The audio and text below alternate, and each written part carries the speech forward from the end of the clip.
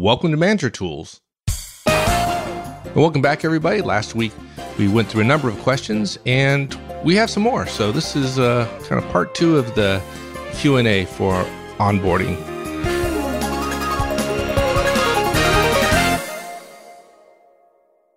Okay, do I need to specify the onboarding process? Or is it enough to insist that there is a process and that the hiring manager determine the process and present it to me for input?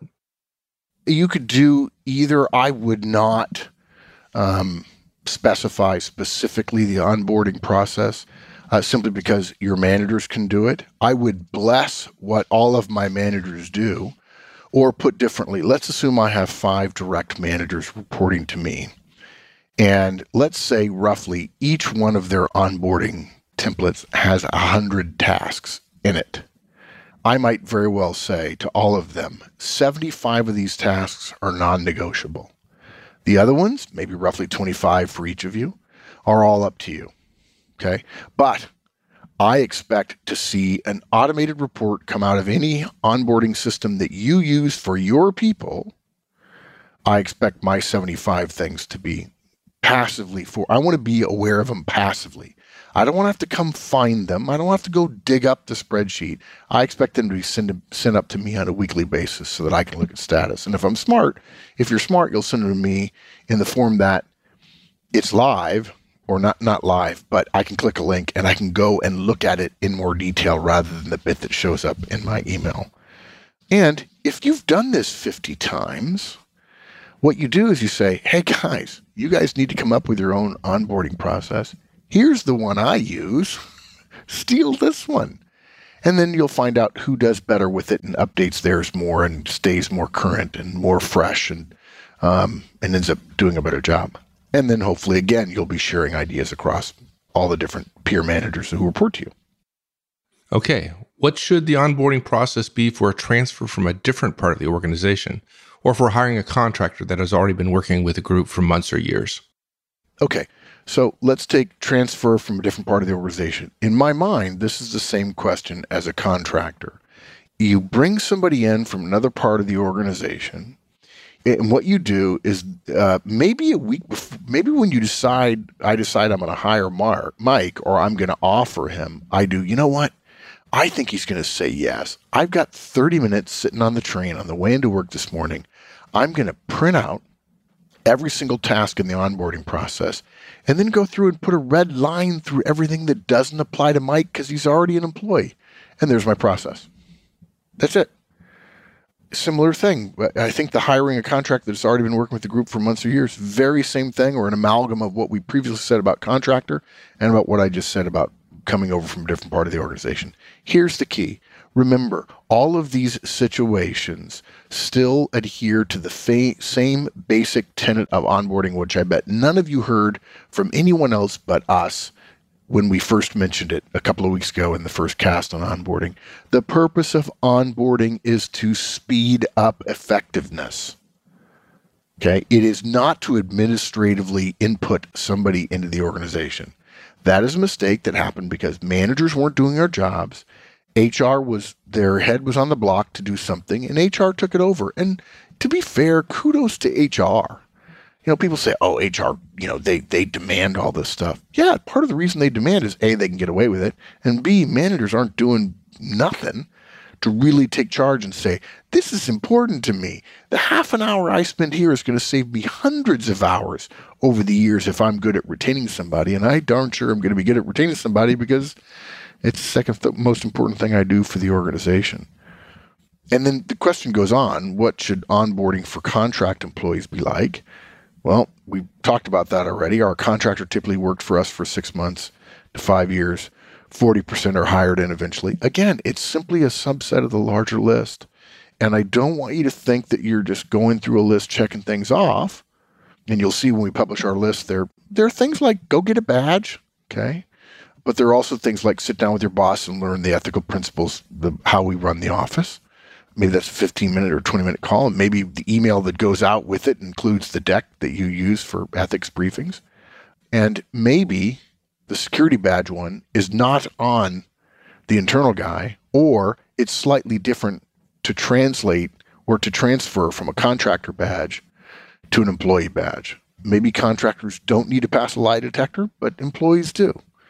Stuff like that. So that'll be in there, but there'll be other stuff. Maybe you don't need an original copy of their Social Security card because they already had it. They already gave it up when they became a contractor. Right. Well, this is a lot easier if when the contractor came on board, you went through the onboarding process, right? Then there's just a difference between the two lists, right? Those things that only apply to contractors. Kim Marabelli asks, my biggest pet peeve with onboarding is that managers think HR should do it. Yes. I would love to see you address this and demonstrate that it takes a village to onboard our employees, but most importantly, the hiring manager needs to be the maestro of it all. I probably wouldn't be, you know me, I'm a bit of a blunt instrument, so I wouldn't say maestro, but yeah, Kim and I are in violent agreement, and I think this is a first that I'm in agreement with HR. Yeah, well, I think I just covered that, right? Managers abdicated. HR rushed into the power vacuum. Managers weren't told by their executive forebears that we onboard people to get them up to speed faster so we can all make more money and be more successful and make the shareholders richer and hire more people and continue doing it and have fun at work. And HR said, well, we have to give them security. We have to give them badges. We have to teach them all this stuff about sexual harassment and travel and all kinds of stuff. And so they took it over. And by the way, because HR is a staff adjunct of a much higher level person than the average manager, HR speaks with that person's authority. Sometimes they should, sometimes they shouldn't. But yeah, the responsibility is absolutely the manager's, even though, Kim, to be fair, organizations act as if that's not so. But if you talk to an intelligent executive, they'll say, heck yeah, it's your responsibility. This guy's going to work for you? You're going to reap the benefits of him being good or not good? Yeah, it's your responsibility. And if you need me to tell you that, you're not smart enough to be a manager around here. And the manager ought to be aware that if HR has filled a power vacuum and the manager now takes over and says, I am now responsible for my people's onboarding, you're making a mistake to poke the bear. I mean, HR is the bear here. If HR is responsible for 3 or 6 things, whatever, let them think they're in charge of everything. They're certainly not down there in the trenches with you running everything. So don't tell them about the other steps. And if one of your people who's going through onboarding says, hey, I'm sorry, you guys said this training was only an hour. I have another meeting in 15 minutes with my boss. Well, you can't leave that. The training's not over. I said, I'm sorry, I have a meeting with my boss. It's part of the onboarding process. HR says, no, it's not. No, it's not. Actually, yes, it is. We have an additional checklist. And you guys told us it was only an hour. And I know you started late and everything, but I got to go. Now, if HR makes you come back to that meeting and you work for me, I might very well go to my HR business partner and say, you need to change that because you guys said you needed him for an hour. I sent him for an hour and 15 minutes. It's reasonable for me to assume that you're done. You don't get to play fast and loose with my guys. I need them back. I got stuff they need to do. And hopefully I have a good relationship with HR and I can get away with talking that way to them. But yeah, it's your job, managers, not HR. HR plays a role. The better the relationship you have with HR, the more likely their role is to be completely integrated into yours. And the more you do in onboarding, the more HR will like you, and the more they'll include the stuff you're doing in HR and onboarding stuff they do with other managers, which will benefit you as well. At Dual Ranger asks these questions. What would you do if your business or firm didn't have its own onboarding policy?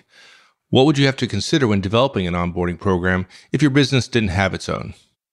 I'm not really sure how to answer these. They're sort of esoteric and theoretical. What would you do if your business or firm didn't have its own onboarding policy? Well, I'd create one. What would you have to consider when developing an onboarding program? Well, that's why there's manager tools. And I think starting next week, we'll start laying out all the tasks in a generic onboarding template that will then be in a smart spreadsheet that will allow you to keep track of it with green and amber and red and so on. But what you'd have to consider is anything that is administratively or organizationally required for employment, in addition to anything you wish to train or develop the person in, starting from the moment you make the offer until, let's say, a full 90 days in, with the goal of making the person at 90 days as productive as you could possibly make someone without everybody stopping work and training that person for 90 days. So a pretty straightforward one there. Okay. John Strohmeyer, you mentioned that the onboarding process lasts 90 days. Is this a fixed 90 days, or could a new hire advance through all the steps and be done earlier? Okay, let's take these one at a time because I think John has a bunch. Is this a fixed 90 days? Could a new hire advance? I suppose hypothetically a very motivated high performer could in fact advance through all the steps of the process earlier. And I think to some degree that would be, in a way, good. But we're talking about potentially 100 steps. Now, these steps, when I talk about steps, you'll discover when we start walking everyone through it, they're pretty small. We don't have a step like get everything done in HR. Because if there are 9 things to do with HR, signatures to sign, notary documents to get, social security cards to take pictures of, passports to, all those things depending upon your particular situation, that's not one task, it's many. And that makes project management, and that's what this is. It's a effectiveness project, and you're managing it. If you're the hiring manager, you want to keep track of all of the tasks, and you don't want confusion about what's done and what's not done. So yeah, you could probably be done earlier, but with the amount of steps that I have, I don't think that somebody would get much more than 15 days earlier. And I don't mind that there's 100 steps. In the first week or two that most people are in most jobs that I know of, there are some exceptions in certain industries. They're not anywhere near productive. I'm not talking highly productive. I'm talking about productive. They're way below the mean. They have plenty of time to do tasks, which they have to do anyway, so you might as well get them done as soon as you possibly can. And then his question goes on, if you don't mind, Michael, say, sure. Is there any magic to the 90 days? Could it be longer or shorter? Sure it could. I'm not going to fall on my sword about 90 days. The point we're making with 90 days is it's not 15 or 30.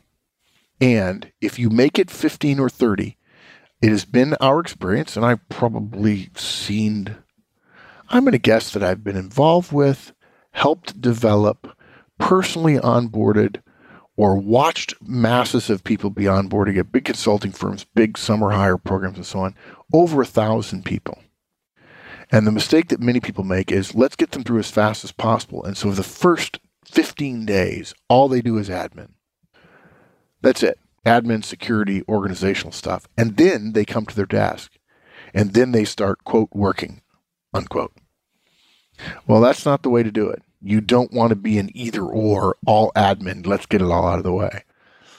First of all, some of the admin, some of the stuff you can do that's organizational, you can do before somebody comes to work the first day. I know, don't lose your minds. Some of you will say, no, we can't do that at my company. Okay, sorry.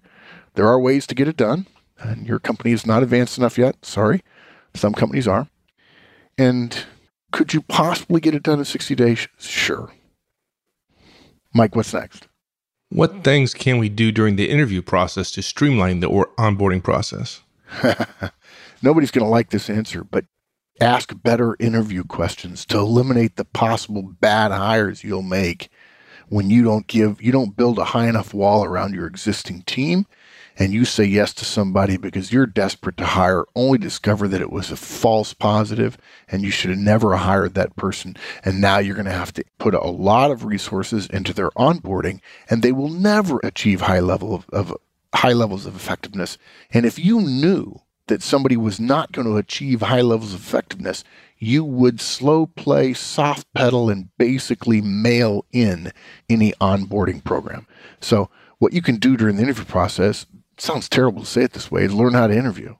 And that means a very tough interview where the purpose of the interview is to say no, so that when you finally get to someone who's a yes, they stand out so distinctly, everyone will be begging to help them be onboarding because you'll know that that person is going to make the team better just by being there on day one. Is it ever appropriate to suggest or even require that new hires do certain things during the period between the offer acceptance and the start date? Sure. I don't know that appropriate's the right word. I mean, some people would say, I'm not sure it's legal. Of course, there's all kinds of things you can do. I mean, I don't think the law says you can't give a guy an email address for your company. Now, your IT people may say, nope, sorry, that requires security protocols. We can only store that mail here because we have an archiving responsibility. I'm not going to get into all the detail, but that's not a question of appropriateness. That's a question of corporate policy and security and so on. Well, as an example, could you, onboarding a new manager, could you make it required that they read the effective manager before the start date? There's an example. Well, I would. Of course you would. But of course, at that point, it would be rereading because I would never hire a manager who come to work for me who hadn't read my book. Oh, not because I think my book is all that good, but because, gee whiz, if you know I wrote a book and you're interviewing to come to work for me as a manager reported to me, you might want to have had read it. How could you not have read the book? But could I tell them, I need you to have listened to these 30 or 40 podcasts? I need you to be ready to start rolling out the Trinity when you come to work? Yeah. You absolutely could. I would. And if somebody said, yeah, I'm not sure I have the time for that, I would say, wait, you don't start for 60 days. I'm asking for 30 hours, which is a half an hour a day on your commute. Look, I can be a little bit flexible, but I'm not even considering weekends and so on. But okay, I'll tell you what you can do. You can get through 15 hours. And then your first day on the job, the next 15 hours, or the first 2 days on the job, you can just sit at your desk and listen to podcasts. Yeah, so sure, I would require some things to be done. And if somebody said no, I'd have a serious concern, and I would feel like I failed the process of hiring. Okay. Alan Gott asked the following question. During that period of waiting for the candidate to decide if he accepts the offer, so this is before the offer has been accepted, what constitutes grounds for revoking the offer? Should the hiring manager... Anything you want. Okay. The understanding that people have about offers, I don't know how this is onboarding. I think somebody slipped one underneath the tent flap, but that's okay. Yeah, no, you can absolutely rescind the offer at any moment. You know, a classic example would be somebody told you an off-color joke. Or they mentioned, wow, I'm glad I'm through that. I thought you'd find out that I was getting fired from my present job. And you feel they lied to you. Say, well, I'm sorry, I'm rescinding the offer. Wait, you already gave it to me. I already accepted. Yeah, that's verbal, and we don't do written offers, and there's no legal requirement to do written offers, and this is an at-will program, and so, no, you're not coming to work for me. Now, he goes on to say, should the hiring manager poke on new discovered behavior evaluations if she smells them raising from the conversations during that period? Sure, I would. I'm not going to tell you to go poking and continue the interview process. In fact, we generally recommend in the first part of the interviewing process, the hiring process, which is interviewing, you're looking for weaknesses. Once the person accepts, you're thinking about strengths and how to deploy those strengths. But that doesn't mean you're blind. If a weakness has a concern, if there's suddenly a gray area for you and you want to poke and prod a little bit, there would be nothing wrong with doing that. And you would be able to say, you know what, I'm sorry, I've just discovered something that I have to say no to. And I apologize because I know you were interviewing with other companies and you probably said yes. And if I need to call them and tell them you're an outstanding candidate and just didn't work out with us and to get you back your offer, I'll be happy to do that. But yeah, that's absolutely reasonable. Now, is it above board? Yes, it is. In the same way that a candidate can accept and then decline. I don't recommend it. I think if you do a good job interviewing, I don't recommend it among candidates because the company has all the power. I think it would be very unlikely. Now, it's hard for me sometimes to imagine what other managers' interviewing processes would look like. I've only been using the ones we know how to do for 20 plus years, the behavioral interviewing with something akin to the interview creation tool. But I've never, ever, ever had that problem because the bar I build is so high that we recommend you build is so high that I don't think that's going to be a problem. If you felt like there was a problem, yes, sooner is better. Okay, Martin DeVries asked, are there any special considerations for onboarding remote employees? Sure there are. One of the biggest changes in management in the last 50 years is the massive increase in remote and virtual teams. For those of you who don't know, it's driven almost entirely by cost savings. It rests on the principle that managers are good and can manage them, but those of you who've been listening for a while know that managers are not good. No offense, dear listeners, but the average manager doesn't know what he or she is doing. In the land of the blind, the one-eyed person is king or queen. So therefore, remote teams usually suck, but it's still cheaper than a team that's co-located. And there's a belief that a diverse or separated team that has higher quality people on it, because we don't have to choose the quality in one particular location, leads to better results. But that is completely untrue based on all the data we've seen. One, because management is not good enough to bridge the gap of distance. And two, the best person you can find in Atlanta is not, by definition, the best person, better than the person you could find in New York where corporate headquarters is. So that data are inconclusive to negative on the idea. That said, for onboarding somebody remote, we have podcasts about how to hire and how to bring on board a new remote team member. Ideally, what it means is flying them in. And if that means you have a hiring budget coming up in the year, you need to go find money in your budget or ask your boss for money to get that person to travel in. If you're going to fly them in for an interview, why wouldn't you fly them in for an onboarding piece? You'll have to do some massaging of the interviewing or the onboarding template to determine what can be done locally and what doesn't have to be done locally. I'm sure you can talk to HR professionals that say this is how we do it for people who are not local. I suspect they've got some go to the front of the line things at employee service centers and the like. Much of it's done on the web now, my experience. And so I think it's more video. I think it's fly in for meetings. We recommend remote employees see their bosses 1 to 2 times a year. For many bosses, it's only 1 time a year. But yeah, sure. Hope that helps. Okay, Mark, our last one is from Andrew O'Brien. He doesn't really have a question per se, but he has shared an experience with us that I thought you might want to comment on. Yeah, in fact, he says at the beginning, kudos, Andrew. It's actually less of a question and more sharing our story. To be entirely clear, it's not a question in any way, shape, or form, and it's completely sharing the story. But I think it has a nice lesson in it. Andrew goes on to say that he recently lost a new hire who reported to a manager that reports to me, so that calls back to some of the questions we had earlier. She resigned after only 4 months with us. In the exit interview, she listed a few reasons. Primary reason was the physical space she had to work in. I got to tell you, you don't know that? How do you not know that? I bet they're not doing one-on-ones. She never felt like part of the team or that she fit in. Oh my gosh, complete fail on the part of the manager. Our department wasn't very welcoming. Complete fail on the part of the manager. The manager is responsible for everything his or her group does or fails to do. How could you not be welcoming after you've put in all the effort to find the best of a pile of good candidates? There was a difference in personality between her and another staff member. Sounds like the manager wasn't seeing things clearly and it wasn't involved. I know, that would have been micromanaging. And she wasn't provided sufficient training. And Andrew goes on to say it was an eye-opener and it was a failure. And Andrew, you're not alone. I'm sure I've made more management mistakes and failures and embarrassing ones than you have. More than the vast majority of our audience, I'm sure. But that's what happens. The first time it ever happens to you, it is a lesson in I better interview better and I better onboard better.